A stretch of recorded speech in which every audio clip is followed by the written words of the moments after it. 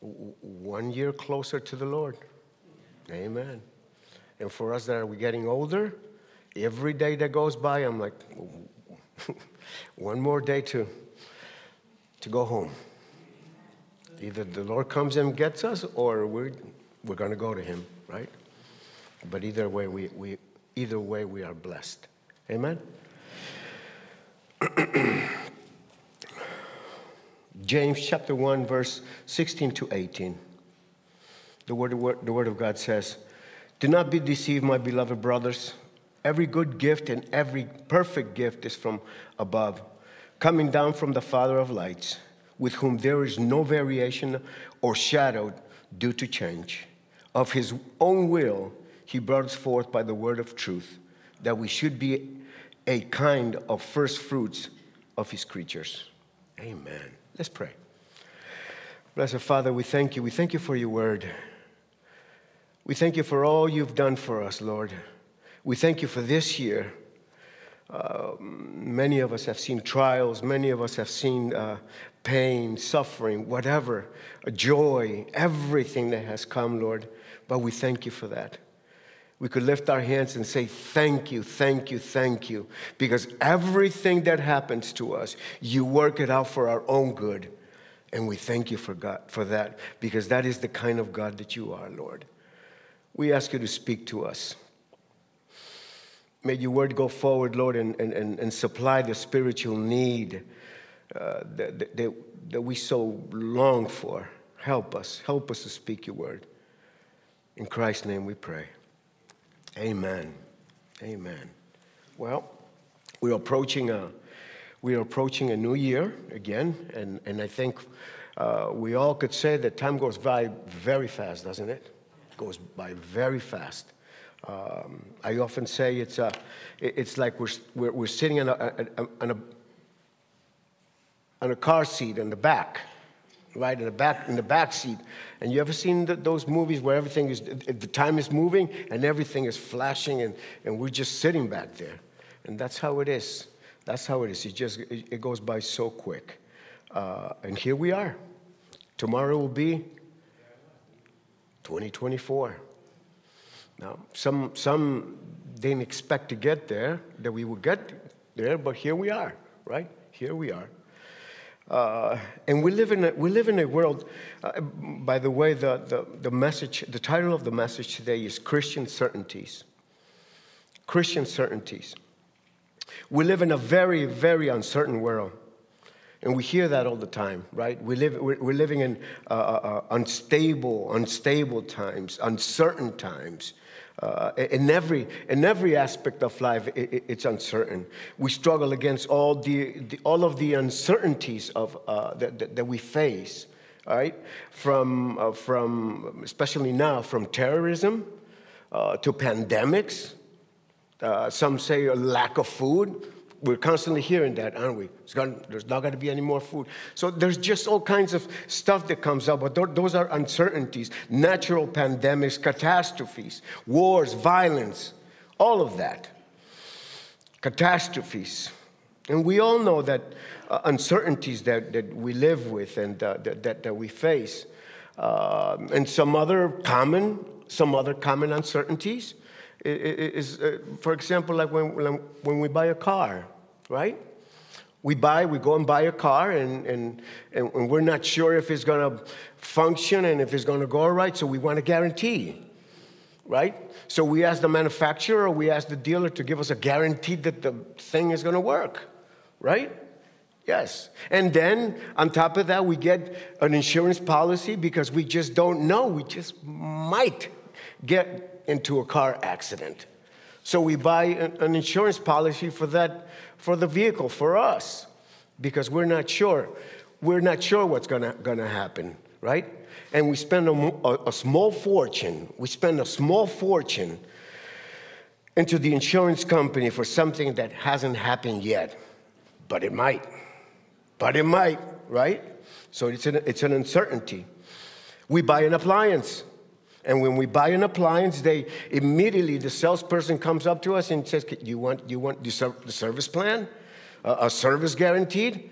that's another way of telling us it's a lousy product. It's not going to last too long, so you better get protection for it, right? Yes. But all of those things. Also uncertainties about health. So we spend a whole bunch of money getting insurance, medical plans, insurance, right, to protect us from illnesses, accidents, catastrophes, issues that may come into our lives. All of that, physically. On top of that, there are uncertainties about fire and theft, so we buy insurances for that. Other policies for insurance and theft and fire and all of that, right? There's even uncertainties about marriage, right? Now, what's happening now so lately, there's getting prenups now, right? Because you're not sure what's going to happen with this guy or with this person next to me. So you see, there's all kinds of uncertainties in life. And people will pay a lot of money to cover all those potential contingencies that may happen. Also, and I've worked in a field where I used to see this all the time. People will pay a lot of money. People will pay a lot of money to astrologers, tarot card readers, to fortune tellers, to get some kind of insight into the future, to remove all that, some kind of fear of the uncertainties. And you'll be amazed. You'll be amazed of what people pay for just to get some kind of insight to what might happen in the future, because those are uncertainties. And I think a good question to ask an unbeliever would be, what are you absolutely certain of? And you know what the standard question, not the question, that's the question, but what is the standard answer is? Death and taxes. Death and taxes, and they're absolutely right? But even in death, for them would be an uncertainty. It would be an uncertainty because they don't know what's going to happen after death. Years ago, I had a client that she used to come to me, and every time we would start a conversation, and there would be times that she would be sick, and her thing was, I'm afraid of death. I'm afraid of dying. And it was always that fear that she had. And she asked me one time, are you afraid of dying? And I said, no, not at all. And she said, you're not? No, I'm not afraid. Why not? So I said, because I'm a Christian, and I know where I'm going. I know where I'm going. So I started talking to her about, but then she got all angry because she said I was, she couldn't deal with a God that would send people to hell, But God doesn't send anybody to hell. People go on their own. People go on their own. God doesn't send anybody to hell. But you see, these are people who don't know the Lord. These are people, those uncertainties that people get because they don't know the Lord. But as believers, we deal with certainties in an uncertain world. Amen? We live with certainties. We deal with certainties on this uncertain world. Now, that's a problem. That is a problem for that uncertain world, isn't it? It is a problem because it's offensive to them. It's an offense to say that we are certain of something, that we are absolutely sure of something. It's intolerable for them. It's an intolerable position to take, but it's the truth. The Bible is a book of absolutes. A book of absolutes. It's a book of certainties. Amen? We are certain about the universe, how it began, and how it's going to end. We are certain of that. We are certain why God created and how his purposes from the beginning will be accomplished at the end. Amen? Yes. We are certain of why people do what they do, why they behave the way they behave. We are certain of what is right and what is wrong. We are certain about the characteristics that make for good human relationships. We are certain of that. We are certain of what is necessary to go to heaven. We are certain that there's a hell, and we are certain why people go there. We are certain of all of these things. We are certain about God's promises. Many God's promises. We are certain about His promises. We are certain about His Son, the Savior. Certain about His substitutionary death. We're certain about His resurrection. We're certain about the second coming. We're absolutely certain that about all of these things. Why? Why are we certain? Because He told us. It is written in the Word. In His Word, it's truth.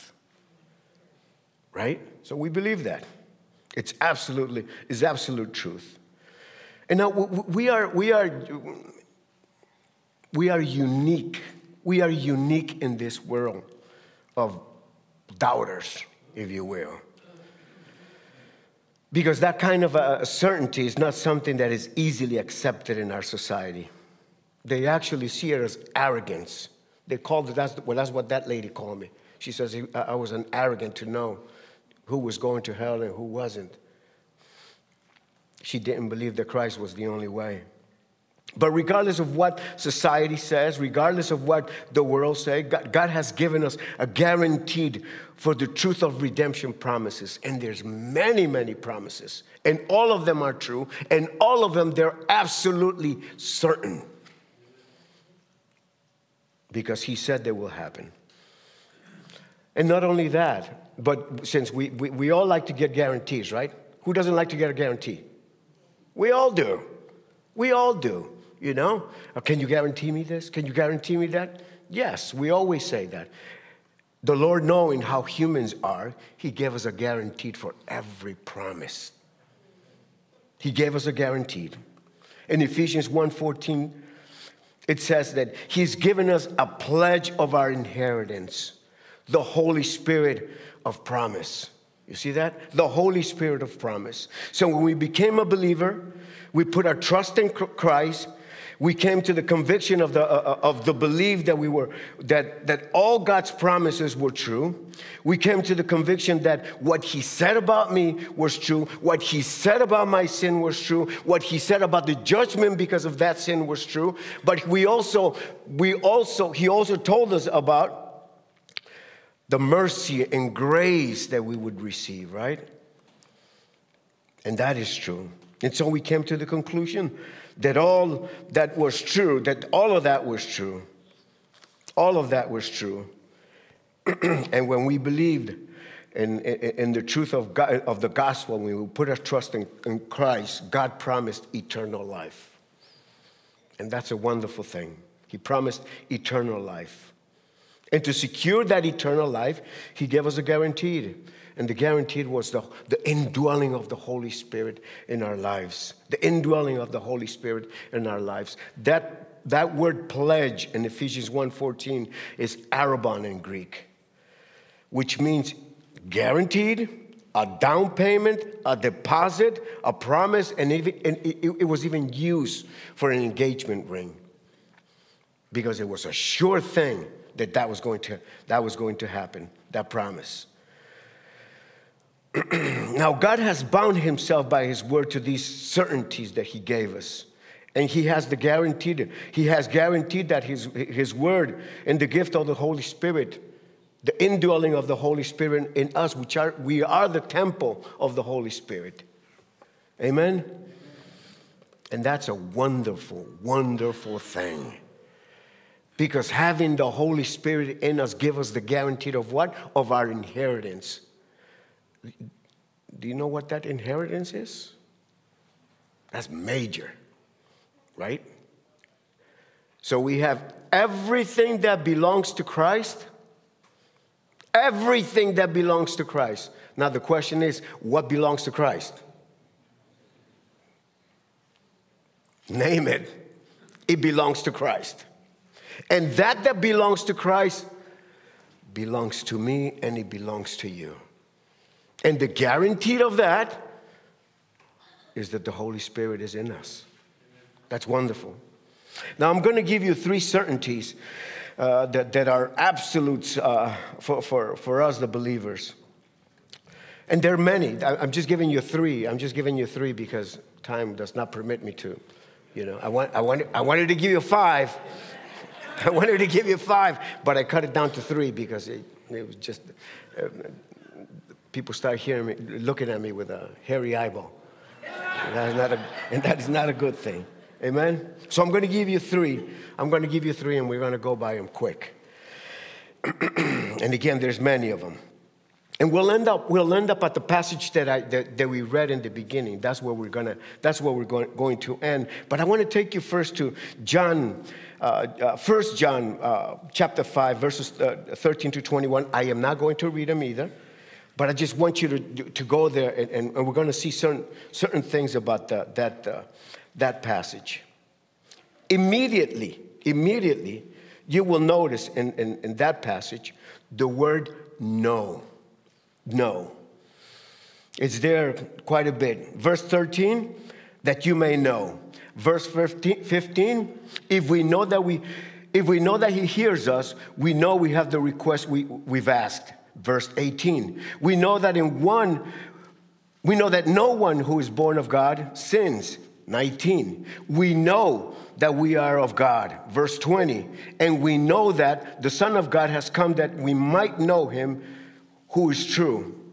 So as you could see, this is all about what we know, about what we are certain of. Amen? And you'll notice in verse 14, there's another interesting word there, a beautiful word, which is confidence. Confidence. And what is that confidence? Well, confidence is from verse 13 all the way to 17 is one subject. It is one subject. And we are certain about all of that we know all of that. We could be confident of all of that. And this is why we call this Christian certainties. We've titled it that way. And just so you know, in this epistle, the word no appears 39 times. It looks like our brother John wanted us to know something for sure, because it appears 39 times, and 7 of them is just in this passage that we have before us. Now, what John wants to reiterate to us is that, to the readers and for us too, is that the certainties the certainties that are ours in Christ. Certainties that are ours in Christ. And I'm going to give you just a quick summary of the book because it's important. 1 John was written with the intention to distinguish between true believers and false believers. That was the purpose. He wrote the First John. True Christians from false Christians. Verse 13 summarizes his purpose. And it says, "These things I've written to you who believed in the name of the Son of God, in order that you may know that you have eternal life." So the book was written to give us assurance. Isn't that great? The book was written to give us assurance. Chapter 1, verse 4. These things we've written that your joy may be complete. And the only way to have complete joy is that we are assured of our salvation, isn't it? To know that we are saved, it is joy. So you see it? Chapter 2, verse 1 says, "My little children, I am writing these things to you that you may not sin. Even if anyone sins, we have an advocate with the Father, Jesus Christ, the righteous." Now, this is beautiful. Because John is saying, I'm writing that you may have full joy, and that full joy is related to the fact that you always have an advocate in Christ who intercedes even when we sin. Do you get that? Christ is interceding for us always.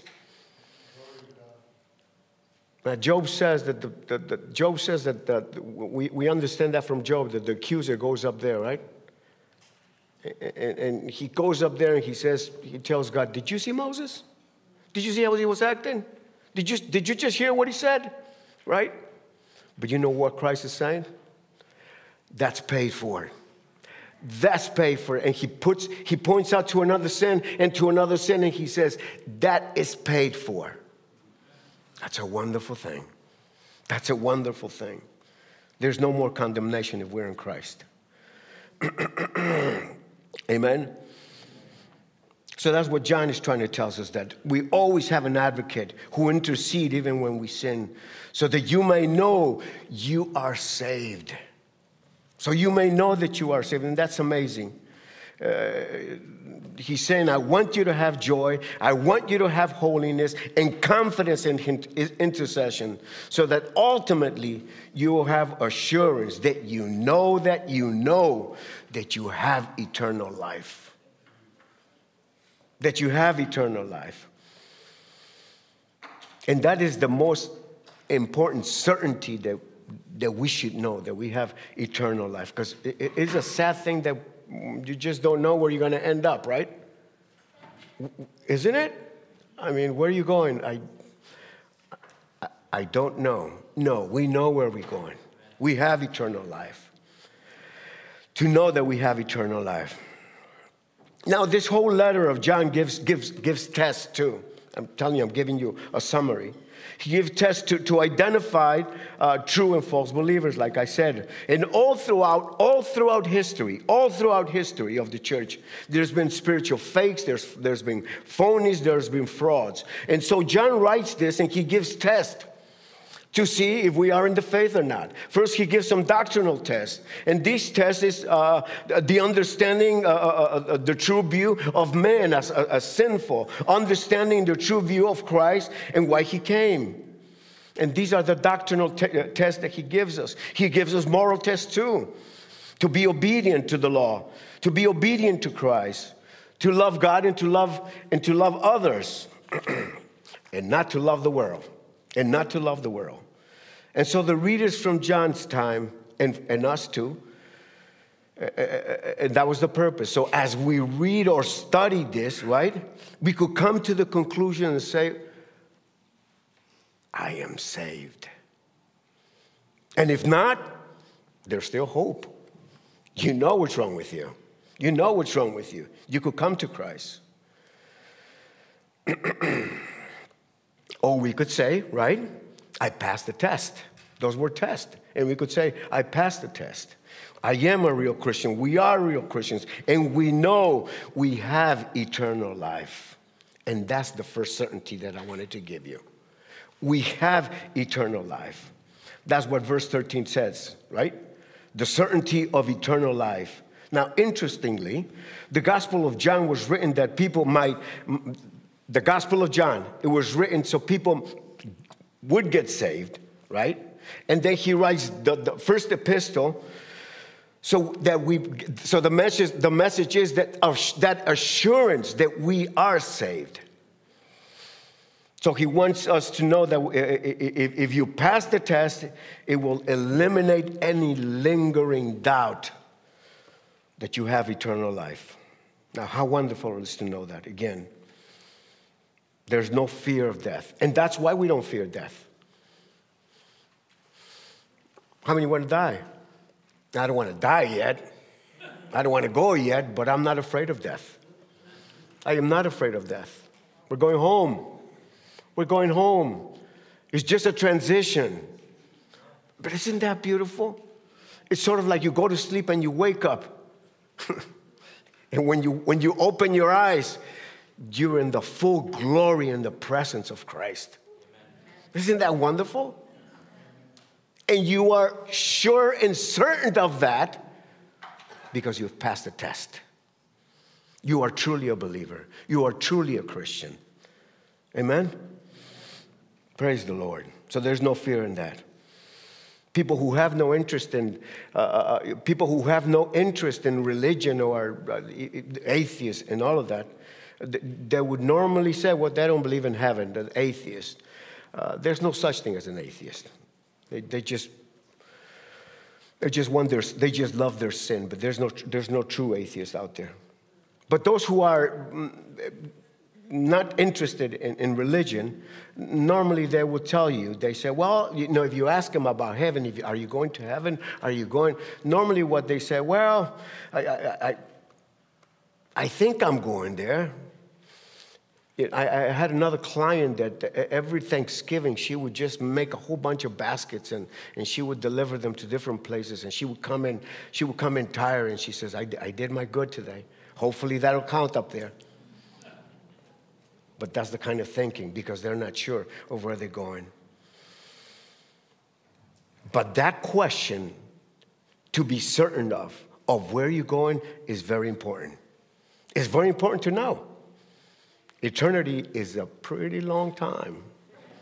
It's a pretty long time. And not to know where you're going, it's a sad thing. Now, in the simplest term, eternal life is simply living forever with God in heaven. That's beautiful. Living with God in heaven. But there's a lot more to it. For example, at verse 20, at the end, verse 20, at the end of the verse, he says, He is the true God and eternal life. He's talking about Jesus. So eternal life is not only living forever with God, but it's also, listen to this, possessing the very life of God. Possessing the very life of God that Christ possessed. You guys are looking at me like, okay. Oh, and what? That is a wonderful thing. That kind of life that Christ possessed is in us. And that means that we could, in some ways, we inherit His perfect, sinless holiness. And that is just astounding. His holy righteousness life without becoming God. We have that life in us. So I put it this way: it's sort of like a light bulb. We contain His life like a light bulb, right? Contains light. The bulb is in the light. The light comes into the light bulb and shines. It illuminates. And so God's life will be transmitted into us. His life will be transmitted to us. It's already been transmitted because we have eternal life. But that light at this particular time, it doesn't shine too bright, right? Why? It's still a little bit dark. It's not, I wrote here, it's not purely transparent, because it's darkened by our fallen flesh, which we still have. And we could say it this way: the light is on, but what the world sees is dim. But there will come a time, someday, when we leave this mortal flesh that bothers us so much, and we enter into the glorious manifestation of the children of God. We will become absolutely transparent, crystal clear bulbs in which the power of eternal life will flow and radiate in us, and we will shine brightly His light. That's wonderful. And it will be throughout eternity. We will shine bright throughout eternity. And so to say we have eternal life is simply to say that we will literally have the life of God in us. And again, it's true now, but it's not fully manifested, because this life is incarcerated in the darkness of our fallen flesh. We already possess the life, right? And do you know how we know we possess the life? That God's life, because we love God. We love God. And that's what the book says, the 1 John. We love God. We love our brothers and sisters. We love one another, and we don't love the world. And that's what we long to obey. Who longs to obey? We all do. We may sin. We may sin, but I always tell people, because sometimes people, when they sin, and it's that sin that makes us unsure of our salvation, right? Because sin, it interferes. But they're always that. But I always say, are you comfortable with your sin? Because that is the characteristic of an unbeliever. They don't care. They're happy with their sin. They're happy doing what they're doing. And they don't care. But not a true believer. A true believer is never happy with his sin. When he sins, he could feel it and he's not happy.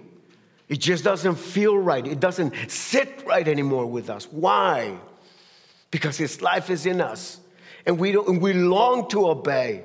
And that's why Paul said, wretched man that I am. Because what I want to do good, I don't do it. And what I don't want to do, that's what I do. That is the true believer. That is the true believer. Amen? And we desire righteousness and hate sin because that life is in us. So eternal life is not about the duration of life. It is, right? But it's more the quality of life, that kind of life that we have. We have that now, but we will forever have that in eternity. The life of God in us. Holy, pure, righteous, good, content, satisfied, fulfilled. That's how God is. God doesn't need anything. God doesn't need anything. So eternal life is a life that looks for nothing, seeks for nothing, misses nothing, desires nothing other than what it has. That's God's life. That's God's life. And it's in us.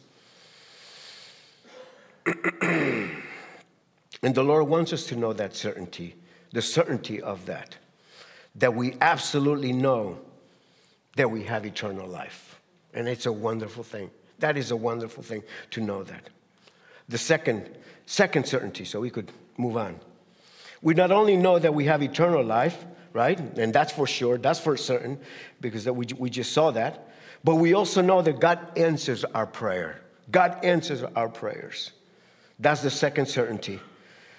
We are waiting for eternal life now, right? It is not fully manifested. We have it now, but it's not fully manifested. We are waiting to enter into that eternal life. We aren't there yet. We're still here, right? We're still here. And meanwhile that we're here, we have needs.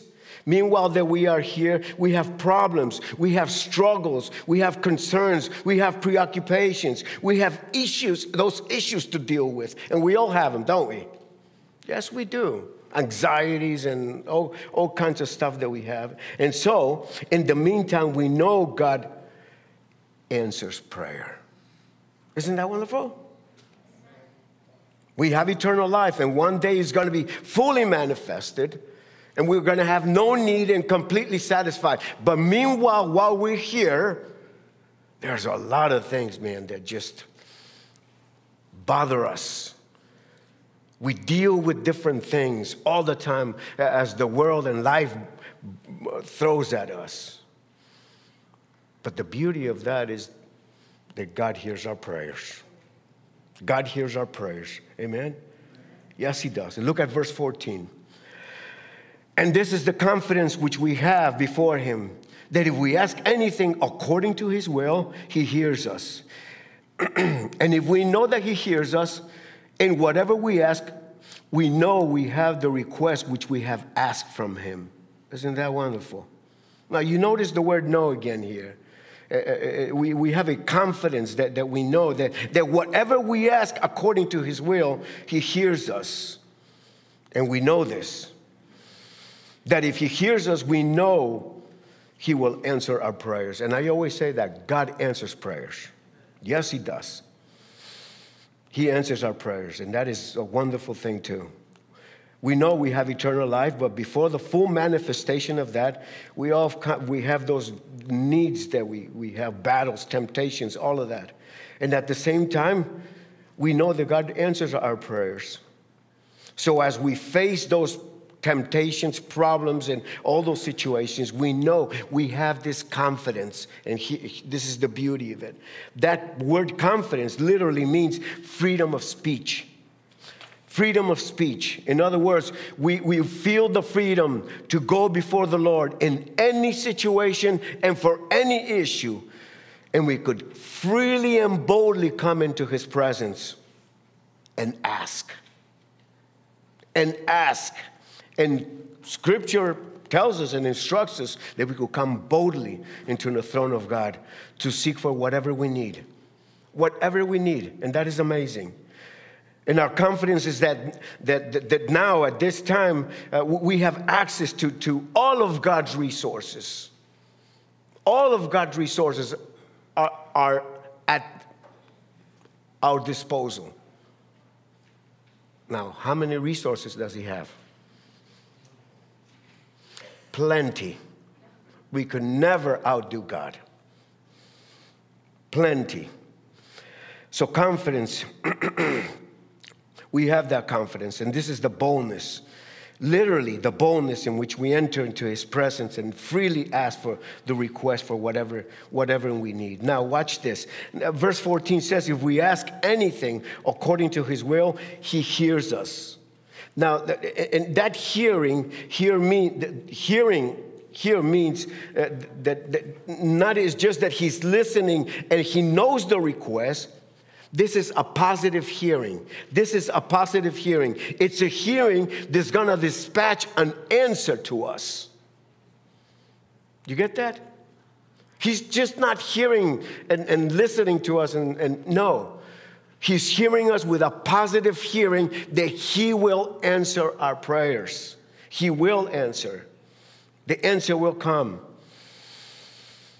And if we ask for anything according to his will, you know what he says? We could ask for anything, right? You know what that means? It's a blank check. It's a blank check. No limits to that blank check. No limits to that blank. Come on. A billionaire comes and gives you a blank check and says, there you go, whatever. We'll go ape. Yes, we would. That's exactly what God has done for us. It's a blank check. But there's just one qualifier. It's got to be according to his will. According to his will. Amen? The blank check is his will. Anything on the bank of his will. Verse 15, it says, if we know he hears us, and whatever we ask, we know we have that request that we have asked of him. And again, hearing is an answer for God. Amen? So he's hearing us. We know he's going to answer. And just let me expand a little bit more on this because this is an important thing. If you go to chapter 3, verse 21, and again, this is a very similar statement. And actually, the last chapter, the 5th chapter, is a summary of all of the book, of all of the 1 John. And verse 21 says, beloved, if our hearts doesn't condemn us, we have confidence before God. In other words, if our heart is right with God, if our conscience is clean, if our heart is right with God and our conscience is clean, we have confidence to go before God. Verses 22 and 23. And whatever we ask, we'll receive from him because we keep his commandment and we do what pleases him. And this is his commandment. Verse 23. That we believe in the Son of that we believe in the name of his Son, Jesus Christ, and love one another just as he has commanded us. In other words, if we believed on our Lord Jesus Christ and we keep his commandments, love the brothers, we should love our brothers. That comes with salvation. You know that, right? There's no such thing as a brother that, you say you're saved, you say, man, I can't stand my sister. You can't even call them, I can't stand her. Just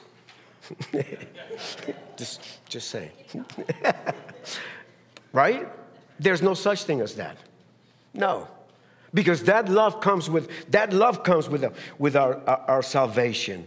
Amen? Yes, it does. And he says, if we believe in the Lord Jesus Christ, right, and we keep his commandments and we love the brothers, and whatever we ask, we will receive it. And that's our confidence. That's our assurance before God. And we have the same thing in John. We're not going to read it, but because it's the same caveat there, that it's according to his will. That is the caveat.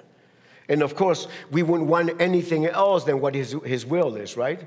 We wouldn't want anything else than that. It won't be good for us. Do you know that? That if God doesn't answer your prayer, because sometimes we say that, we ask, and what did James says? What does James says? He gives it to us in a negative.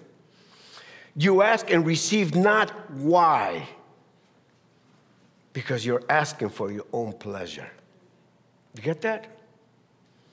So when God doesn't answer our prayers, there's a reason. It could be you got to wait on his time. You got to wait on his time. God has other purposes, but he will always answer our prayers. That is certain and for sure. Amen? John 14:13 says, and whatever you ask in my name, that will I do, that the Father may be glorified in the Son. And that little phrase, in my name, is the same thing as in his will.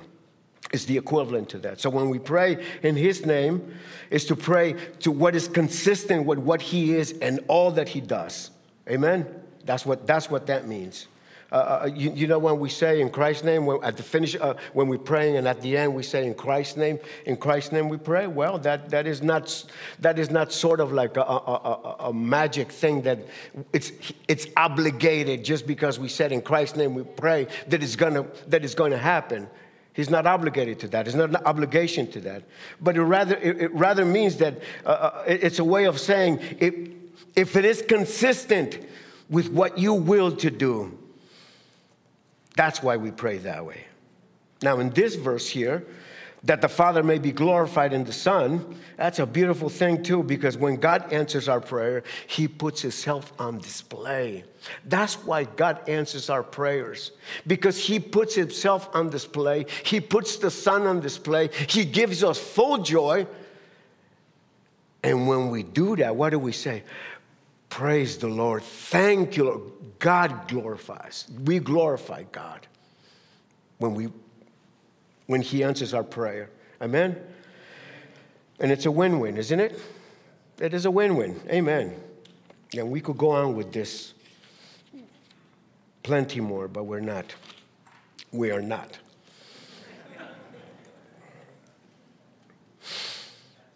We could just say this to finish with this certainty. We pray in his name, fully identifying ourselves with him. And we pray in his will, seeking that which will glorify the Father and the Son. And that produces joy, complete joy, spiritual joy in us.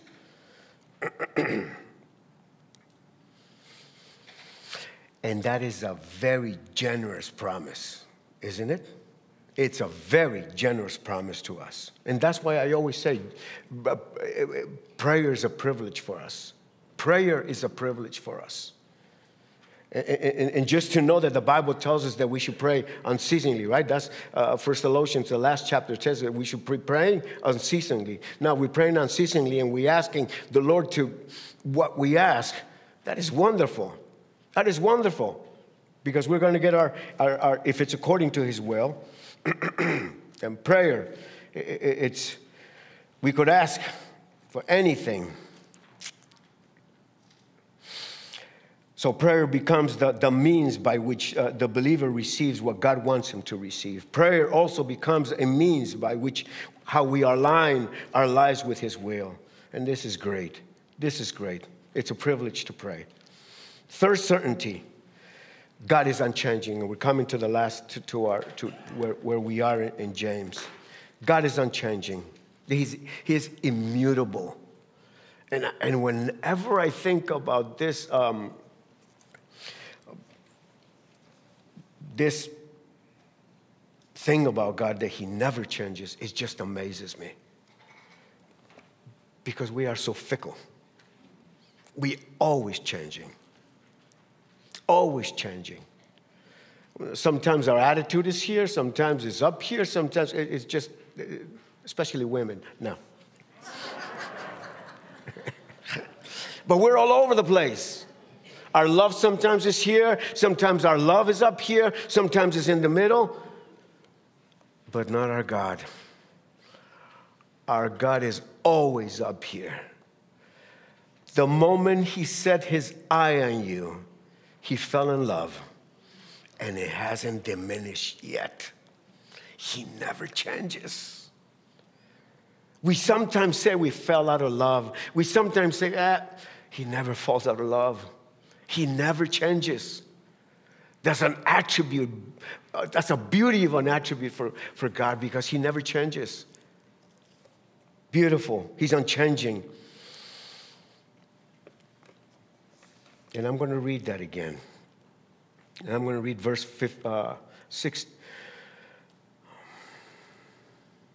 17. Every good gift, every perfect gift is from above, coming down from the Father of lights, with whom there is no variation or shadow due to change. That is just wonderful. Listen to this. As we approach another year full of uncertainties and maybe even more uncertainties, right? We all hear the political landscape that we're living in, right? It's just uncertain of what's going to happen. There's so many things that we see in the news, and it's between the immorality that is going on and the perversion that is going on. What do we say? We just don't know. It's uncertain, right? It is uncertain. All of that. But as for us Christians,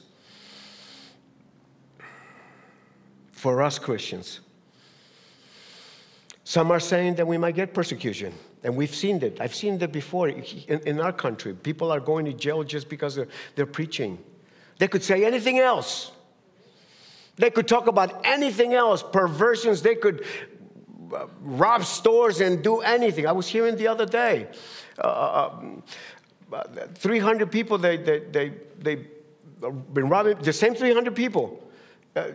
With so many millions in New York, they send them to jail and they let them out, and those same ones, they go back and they rob the stores again. And they were saying it's the same 300 people. So it's just crazy, right? But that's the kind of world that we're living in. It's just a crazy world. And they could do whatever they want. But we cannot say we believe in Christ. We cannot say we have the absolute truth. Because now we become intolerant. And some people say there's going to be persecution for the Christians. And perhaps it's a good thing for us.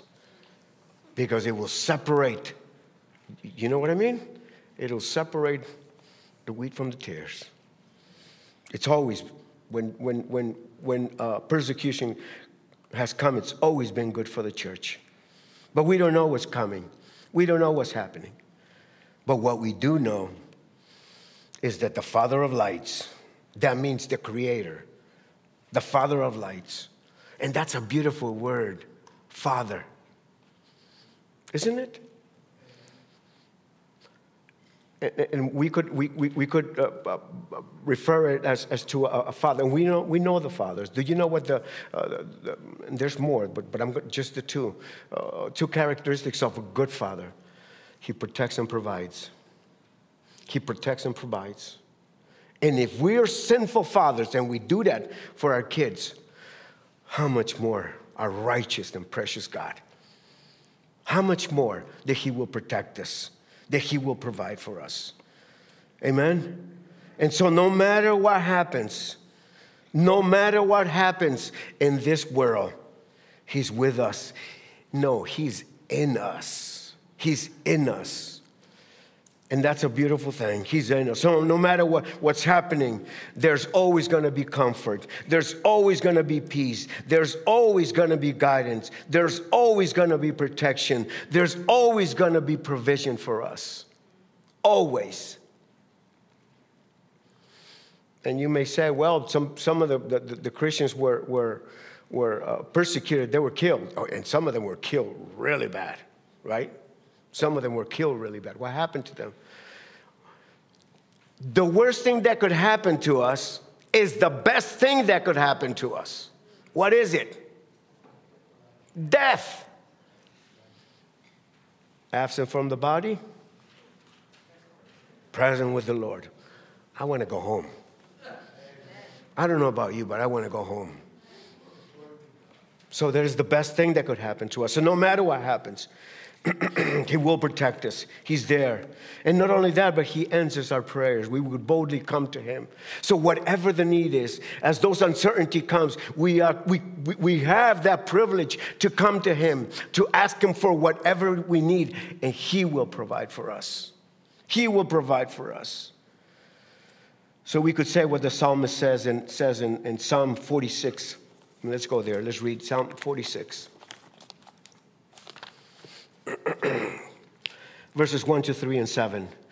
God is our refuge and strength, a very present help in trouble. Therefore we will not fear, though the earth gives away, though the mountains be moved into the heart of the sea, though its waters roar and foam, though the mountains tremble at its swelling. The Lord of hosts is with us. The God of Jacob is our fortress. We could walk into the new year and the next year and the next year and the next year, certain, because our God is our fortress. We are secure in His hand. Amen? Wonderful. And He is the same yesterday, today, and forever. Our God never changes. And that's beautiful. Let's bow our heads. Blessed Father, we thank you. We thank you for who you are. And as we sang today, 1,000 reasons. There's more than that, Lord. Throughout our lives, you've been so good to us. We're still here. In spite of what we do and in spite of what we are, in spite of how we live, we're still here. And that shows your mercy. And your word says that your mercy is new every day, and we know it, Lord. Every morning that we wake up, we could see your mercy. And we thank you. And we love you. Help us, Lord. Help us to find assurance. Help us to trust in you as we move forward into the new year. That everything that we do, Lord, we bring it to you. Trusting you in everything. Thank you, Lord. In Christ's name we pray. Amen.